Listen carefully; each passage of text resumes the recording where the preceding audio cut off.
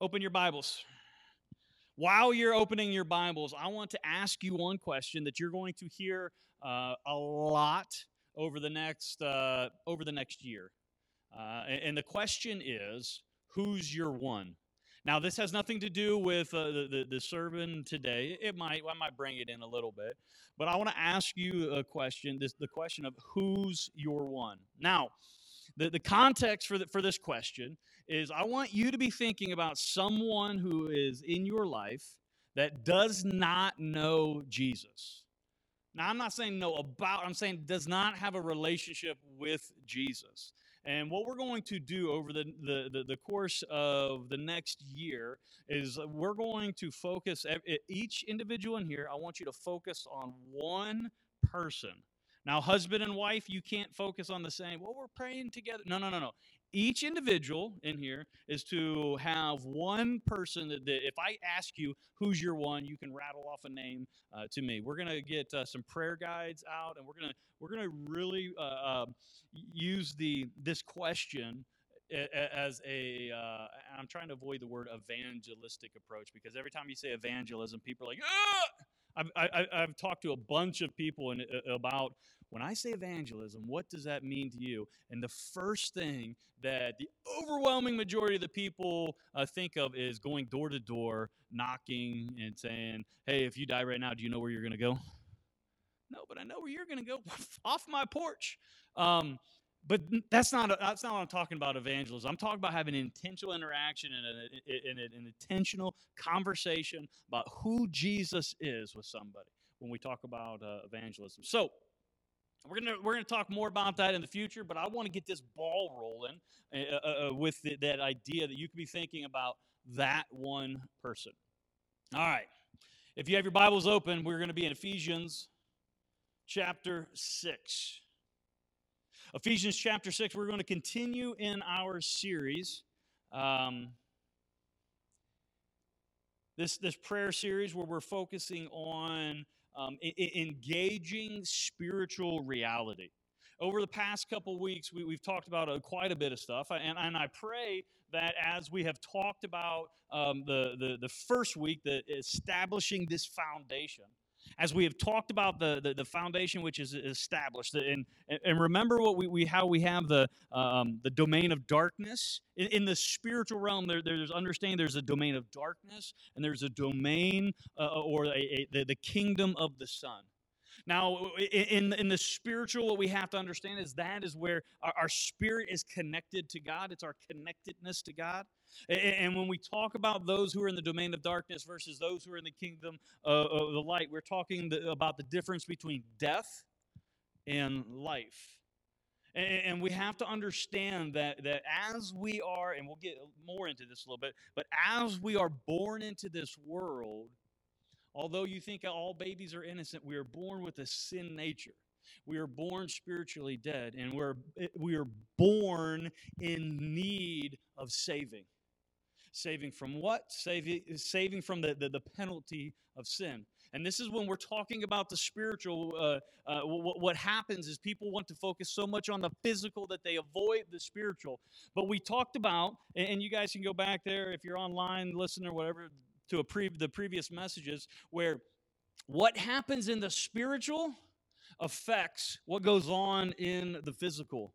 Too many times what people do is they try to invert that and figure out what can I do in the physical, though, make the spiritual better. No, no, no. You have it upside down. We got to focus on the spiritual to make the physical better. And the way in which and the primary way in which we can really focus and get focused in and being effective and engaging in the spiritual is through prayer. That is the way in which God has given us to engage in this battle that is happening. This battle that we cannot see, this battle, as Paul says in Ephesians chapter 6, that it is raging on. This battle it involves the rulers and the authorities and the powers in the heaven. But this battle, that as it rages on, it affects what goes on in the physical. So the invisible infects the physical. The spiritual infects that which is what we're doing here now. So as we have went over all of that, what I want us to do is I want us to understand that we have a role in this. We have some participation that needs to take place. Ephesians chapter 6, verse 18 says that we are to be praying at all times in the Spirit. Praying in the Spirit and understanding that this praying in the Spirit, as we talked about last week, which if you guys, obviously you were here the first service, the second service, we put that up online as well because it ended up a little bit different than the first service. We had a little bit of interaction that was kind of fun. So I would give, like interaction like that. That's all right. But we had some interaction that was fun that I would recommend y'all taking a look at that. But we talked about how praying in the Spirit is not praying in tongues. We talk about how praying in the Spirit is praying in the power of the Holy Spirit, and it's about praying according to the will of God. And understanding the will of God is to display His glory for all of creation to see. Now, as we pray in the Spirit, as we are engaging in this warfare, what we cannot do is we cannot ever think that we come to a battle or we're coming to this engagement where we're praying. And I always say that this engaging in warfare, this is a time that we pray and we're fighting on our knees. But what we don't need to do is we don't need to think that we come to this ill-equipped or unprepared. Now, I know last week we jumped over the section that talked about each piece of the armament of God. This week what we're going to do is we're going to start taking these pieces of armor apart here. Over the next 2 weeks, and I get it. I mean, 2 weeks for all 6 pieces of the armor of God, it's going to be crazy. Yes, I understand. I'm going to talk really fast. No, I'm not going to exhaust what it is that we're doing. What I want us to do is to understand that we are already equipped. So it's not as if I have to tell you all this new stuff. I just want to bring to remembrance what God has already said, so that when we go and when we are in battle, we can stand firm or withstand the evil days, as Paul says here. But we can understand that as we're standing firm and withstanding these evil days, we're doing it in the strength of God's might, not under our own strength. So with that, let's look at Ephesians chapter 6. And I'm going to... you know what? Let's do this. It's profitable for me to repeat myself. That's what Paul says. So I'm going to start in verse 10. I know you've read this 8,000 times, but here's 8,001. Finally, be strong in the Lord and the strength of His might. Put on the whole armor of God, that you may be able to stand against the schemes of the devil. You know I love the King James where it says the wiles of the devil. For we do not wrestle against flesh and blood, but against the rulers, against the authorities, against the cosmic powers over this present darkness, against the spiritual forces of evil in the heavenly places. Therefore, so because all of that is true, therefore take up the whole armor of God, that you may be able to withstand in the evil day, and having done all, to stand firm. And this is where we're going to really jump in here. Stand, therefore. Do you pick up on this standing motif here? It's not, and I love this because this is not you become a Christian. The world is a tough place. Yes, it's dark, and there is a spiritual enemy out there. And you're a Christian. You got your get out of hell free card. So then you take and you go and cower in the corner. No, it's standing. We need to stand our ground. A few months ago now, when we were in the Ephesians series, we talked about how the difference between standing and withstanding, and the one is standing our ground, but the other is advancing toward that opposition. We advance toward that opposition, or we're able to stand our ground because of the armor of God in which He has already given us. Already given us. Don't think for a moment that you need to, I don't have everything on. No. Every Christian has the accessibility to the whole armor of God. And I think I said last week, it's kind of like when we went to boot camp, some of you that were in the military, where they issue you a bunch of stuff at the beginning and you don't know how to use it until they teach you about it. It's kind of the same idea here with the armor of God. But understand that we have what we need to engage in this battle. Stand, therefore, having fastened on the belt of truth and having put on the breastplate of righteousness, and as shoes for your feet, having put on the readiness given by the gospel of peace. In all circumstances, take up the shield of faith, with which you can extinguish all the flaming darts of the evil one.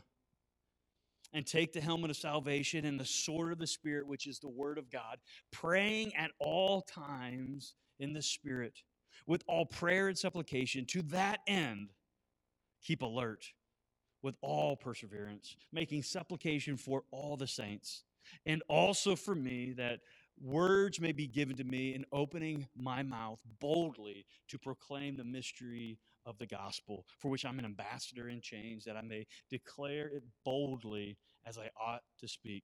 I feel like we need to pray real quick. Father God, as we have just read your words, my prayer is that over the next few minutes, as we unpack these, Lord, that your presence is felt here today. God, that as we talk about the armor, your armor, that we understand what it truly is and what it stands for, and how we are already equipped, and we need to be able to fight not for victory, but from victory. So God, we pray right now that you open our not only our ears to hear, but our hearts to listen to you. And we pray this in your name, Jesus. Amen. All right, I got 20 minutes, and we're going to go through 3 pieces of the armor of God. Now, these are not in any particular order, although you could probably group them in a certain order. But what I want us to do is look at the big idea, which is the title for today's sermon, is just equipping for battle. We're going to look at 3 pieces, and the 3 pieces in which we are going to look at are going to be the breastplate of righteousness, the shield of faith, and the helmet of salvation. Now, as I was putting this together, I wanted to figure out how I can, group or make a couple groups here, keeping a certain theme. And next week is really going to be an evangelistic approach to the remaining 3 pieces. So I tell you that. And online as well. I tell you all that. And so if you have that one that you're thinking about in your head, that you're like, man, I need him to hear Jesus, or I need her to hear Jesus, and I just don't know, I don't have the words to say it. Well, just bring their butts to church next Sunday, and the bald guy from the front will make sure that they cannot deny the fact that they've heard the truth about Jesus and what he has done. All right? Some of you are like, I don't know if I could do that. It's awful short notice. If you wanted to take them out to dinner, you'd be able to get them to go. Hey, do that. There you go. Say, hey, let's go out to lunch. I'll pick you up. Pick them up early. And then just come to the second service. Hey, I got to stop by the church real quick. Hey, why don't you come in with me? Oh, don't worry about all those cars. I don't know. Those people must be cleaning or something. I know it's deceiving. Whatever. They need Jesus. Do whatever is needed. Ain't that what the Apostle Paul said? So that some may be saved? All right. I digress. The 3 pieces of the armor of God today: shield of faith, helmet of salvation, breastplate of righteousness. I want to start with, let's start with the helmet of salvation. Now, again, these are in no particular order, but when we think about the helmet of salvation, we think about what a helmet is for. What we need to understand is, yes, the helmet is to protect. It's to protect the brain housing group. That's what they called it, right? This big gray matter that's in your head that usually for guys doesn't click in until they're like 21, doesn't start working. And even then, we're kind of like, what? 24 maybe? Yeah, it's a little bit. 44? 40? Thanks, Dad. Yeah, so it protects this. It protects our head. It protects that thinking organ or whatever material up inside there. But it also, what we need to understand is a helmet during this time would also give an identification of who the individual was. Now, who they belong to, if depending upon the different, what do they call it, the regalia and the different main-looking thing. What is it? Blooms, blooms, balloons, plums. The colorful things on their little head would determine if they were an officer or not, or what, battalion or whatever. So it was about identity. Why do I tell you that? Because what we have to understand as children of God, as we put on the helmet of salvation, we have to be able to understand who we are identified with. And I think that that's where we need to start, a lot of us, because what we have a tendency of doing is identifying with whatever we do for work or whatever our family is or whatever, and you can fill in the blank there. But as a child of God, we have an identity that is found in Christ. And if we don't start with our identity in Christ, I think that we can have a really difficult time in the spiritual. Because what we're trying to do is we're trying to fight it with an earthly approach, but what we have to, or the way in which we're supposed to fight it, is with this identity which has been given to us. Now, I say that, and we talk about the physical features of this, but it says it's the helmet of salvation. Salvation is that in which it provides us the identity in Christ. But I wrote this down for you just to chew on a little bit. Salvation is this. Salvation is the all-inclusive term to describe the complete deliverance that God, through the person and work of Christ, and by the operation of the Holy Spirit, gives to his people. So salvation it's an all-inclusive, includes all-inclusive, complete deliverance. Well, I don't need to deliver. I don't have any demons in me. No. It's the deliverance from the domain of darkness. Remember? We talked this from the domain of darkness and transferred into the kingdom of the Son. We are delivered from the wrath of God, and we're delivered into the mercies and the graces and the riches and rewards that God has waiting for us. So this helmet of salvation signifies the identity in which we have, the identity in Christ because of what he has done and because of our receiving the gift. When it says all-inclusive, I think it's important that we point out the fact that salvation is given to all, but that doesn't mean that all are saved. Well, what do I mean? Well, what I mean is we have been given the gift, but we have to receive the gift. Not everybody's going to heaven. I'm not saying that about all Christians, all believers in Christ are going to heaven. But just because you are, I'm a child of God. No. You're a creation of God. You don't become a child of God until salvation takes place. When salvation takes place, that all-inclusive, complete deliverance from Satan's sin and death, when that takes place, you're transferred from the domain of darkness into the kingdom of the Son. And when we're transferred into the kingdom of the Son, we put on this helmet of salvation and we understand we are no longer we no longer have the nature that is attached to sin and death. We have the new nature in which God has given us in his Son to resemble his Son. So this helmet of salvation, it highlights the fact of our identity, but it also is an assurance. It's an assurance of our eternity. It's so that, and this is proverbially, it's so that we can look in the mirror, we can see the helmet, and we can be reminded, I am saved by the blood of Jesus, and nothing can wash away the blood of Jesus. No bad thing in which I've done. Jesus, what he has done on the cross, paid for my sin debt, past, present, and future. Now, do I want to sin now? None of us do. I don't care. Well, it's fun. Well, yeah, but when we understand what sin truly is, and we identify with Christ, when we understand that sin is what put him naked on the cross to suffer, when we understand that, when we grab hold of that, that makes us look at sin differently. And it should.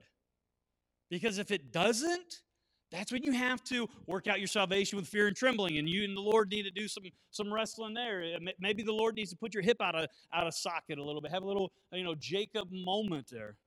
But what we need to understand is the helmet of salvation is, yes, it's an identity. It's an identity for ourselves, but it also should be an identity for others to see.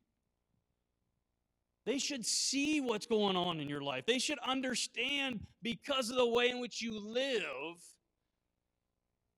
that you're not tied here to this domain. There's something different about you. And it's not that you're just weird. Because I look out and you're all pretty weird. So I know. That's why I know I'm in the right place. I know that I'm in the right place. Even though, here, this is a good transition.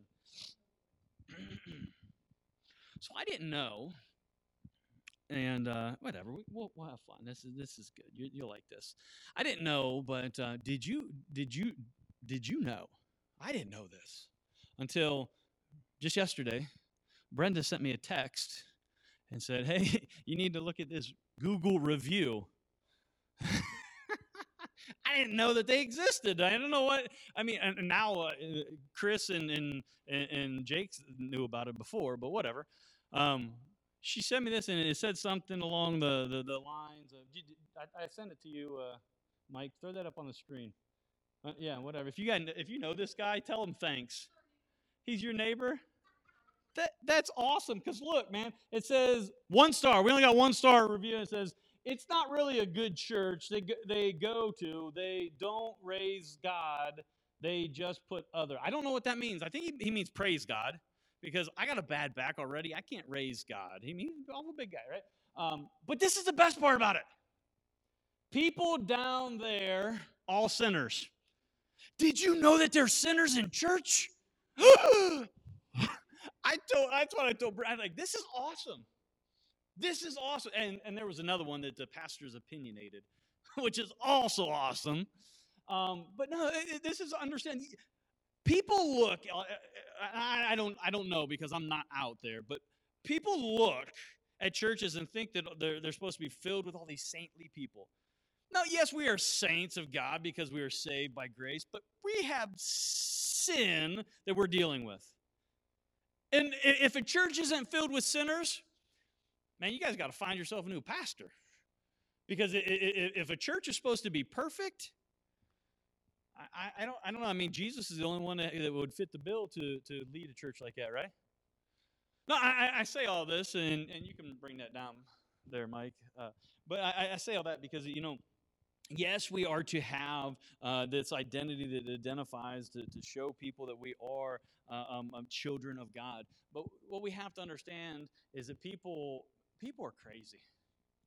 What's that good old hymn?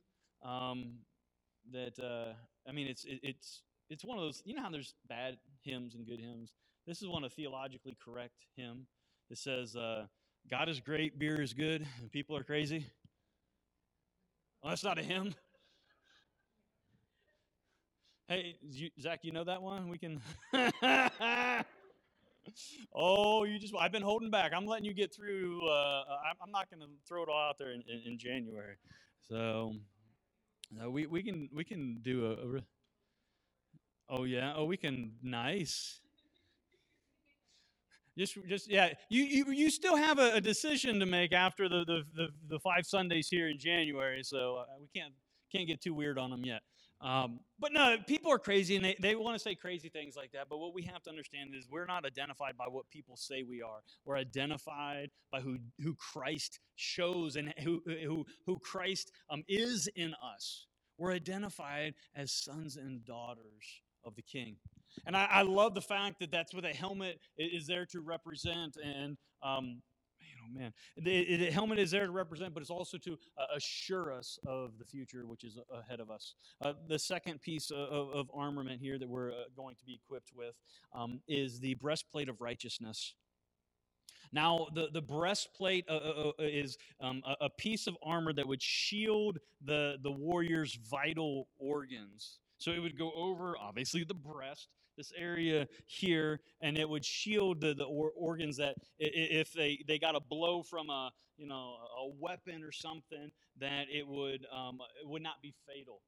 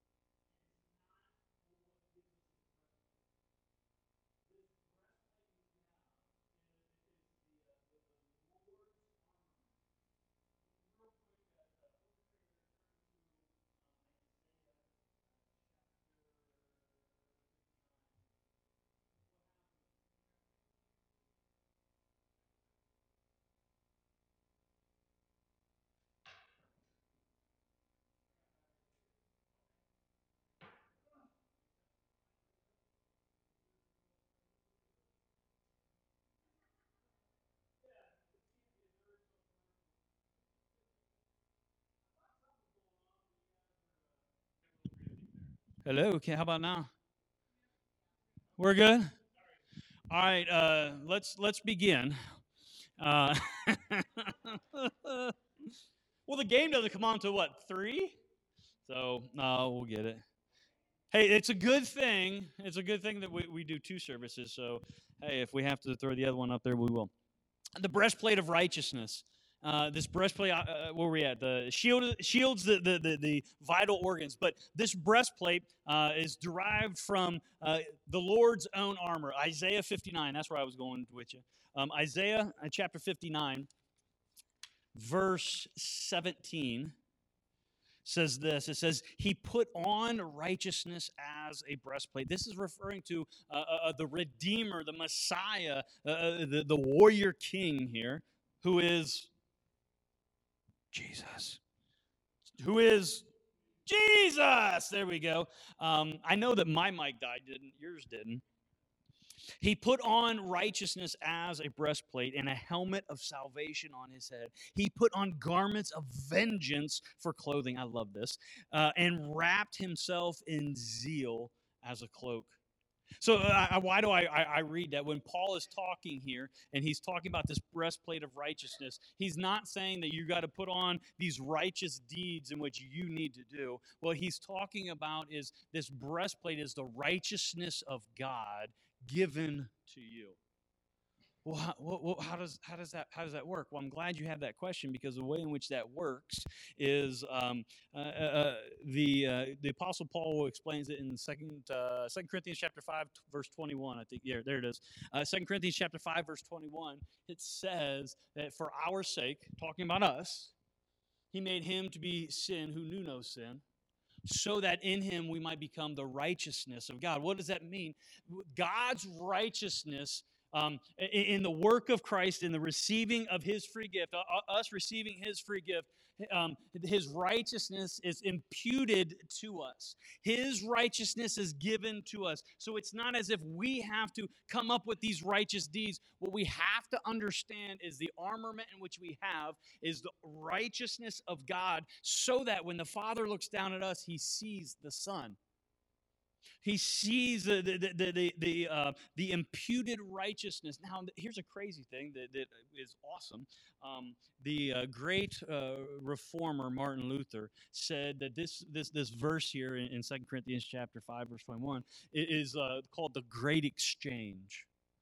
The Great Exchange. Why is it called the Great Exchange? Because Christ gave us his righteousness as he took on our sin.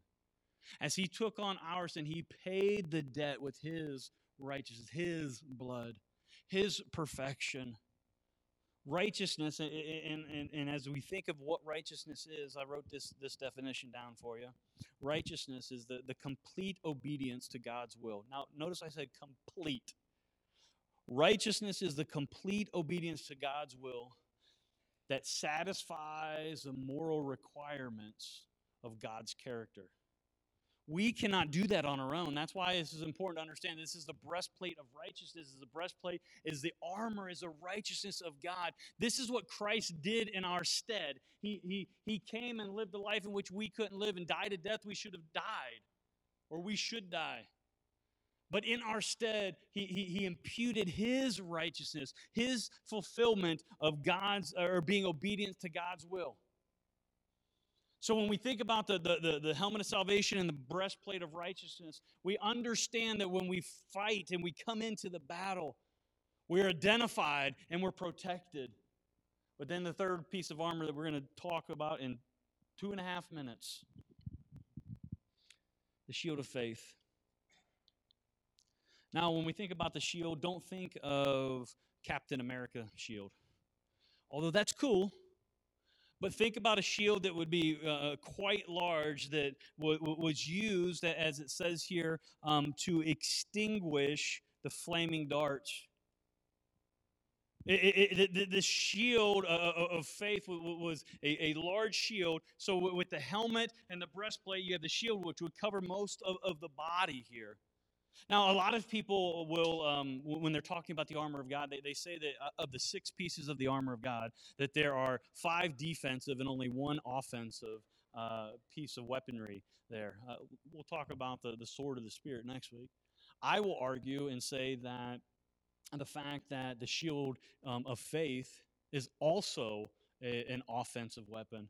Because when you think about a shield and when you understand the techniques that can be used with shields, you can see that how they can be used to advance. Just look at the riots and stuff that are happening in the police, where they take their shields and they lock them together and they drive back the crowds.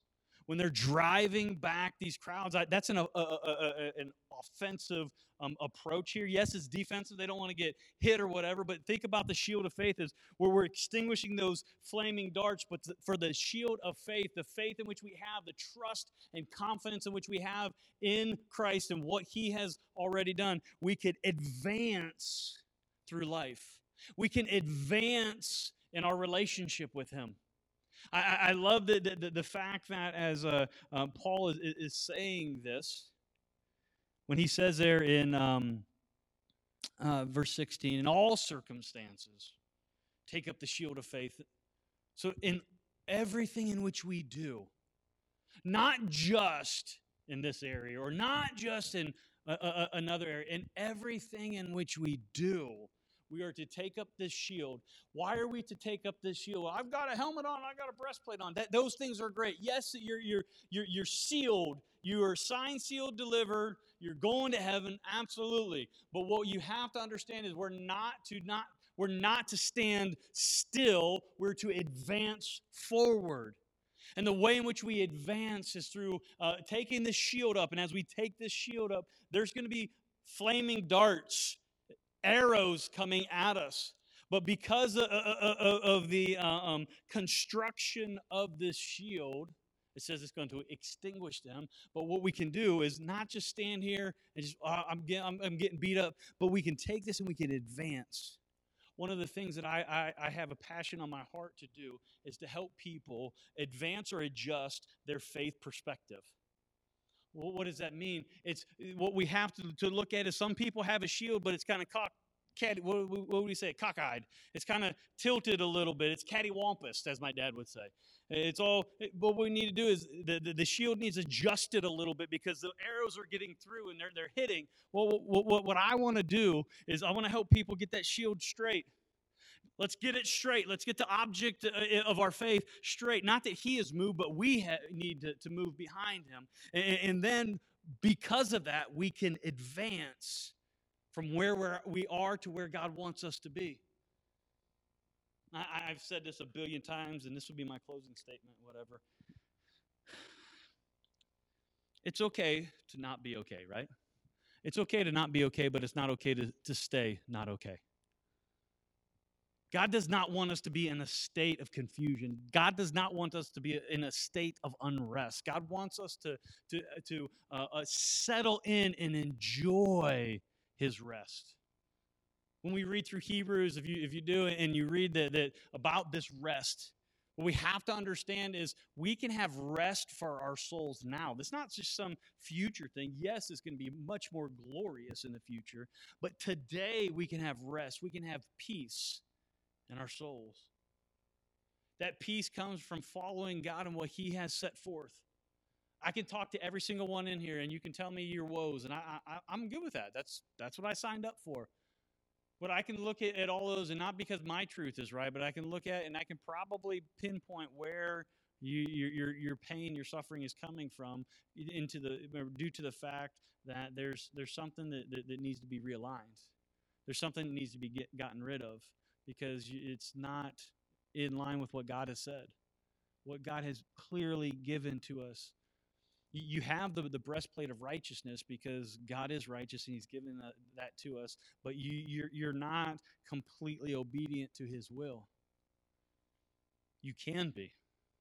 And that's our objective in moving forward, is moving into a place where we can be more obedient to God's will for our lives. Because it says, Jesus says, I've come to give life and life abundantly. That means now. I'm not saying we have our best life now, and I know I probably railed that one way too much. Our best life is to come, but we can have a pretty darn good one right now if we rest in the fact of who He is and what He's already done. As we look at these pieces of armament, and you guys reread all this and pick up and point out all the things I didn't talk about today, what I want you to do is rest in the fact that when we engage in this spiritual battle, this warfare that's going on, that we're already victorious. And because we're already victorious, we look at these pieces of armament and we can boast in the Lord because of what He has done for us. Let's pray.